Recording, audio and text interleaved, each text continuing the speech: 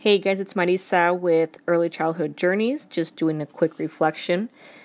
Last week I attended the Red for Ed event, the protest at the Arizona State Capitol, and I wanted to see if you guys had seen any tweets about it, any images, what you thought.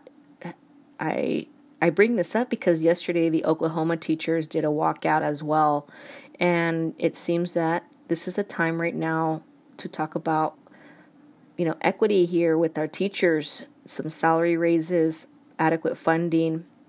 It seems that we're, again, in the spotlight, and it's a good opportunity to get some awareness, have a conversation outside of our education circles, talking to parents and policymakers about raising teachers' salaries, especially in Arizona. It's just ridiculous.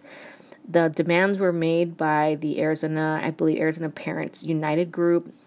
Arizona Education Association was also there, and Governor Ducey here in Arizona is not going to give in to any of those demands. I don't even think he's going to entertain them. From the quote he was quoted, and from the reporter that talked to him after the protests.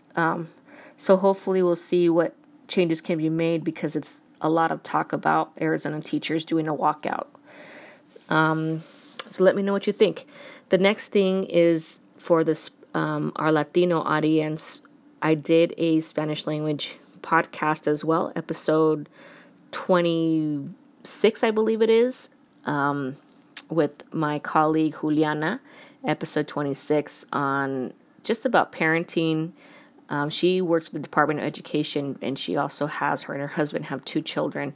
We sat down and talked about our trials and tribulations with that, being moms, working full-time, connecting with their kids, some tips for teachers, tips for parents, but it's in Spanish. So if you have any parents or teachers that want to have some Spanish language content, I suggest episode 26, and you get linked up with the Facebook group called Crónicas Chilindrinas.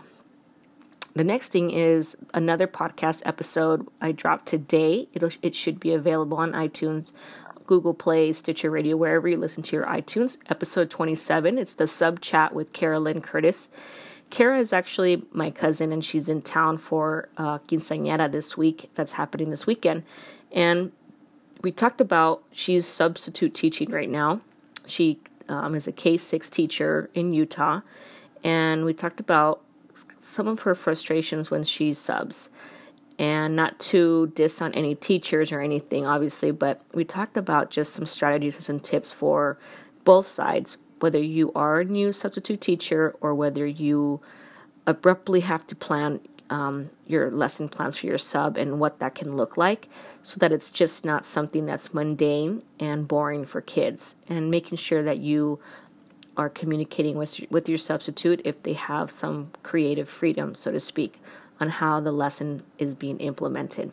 So episode 27, check that out, and I'd love to hear your feedback. Don't forget, we are on Twitter, Early Childhood Journeys. It's at EC Journeys AZ. We're on Instagram, Facebook as well. I'd love for you guys to continue to share, like, retweet the posts, and get the word out about our field. Talk to you later. Thanks.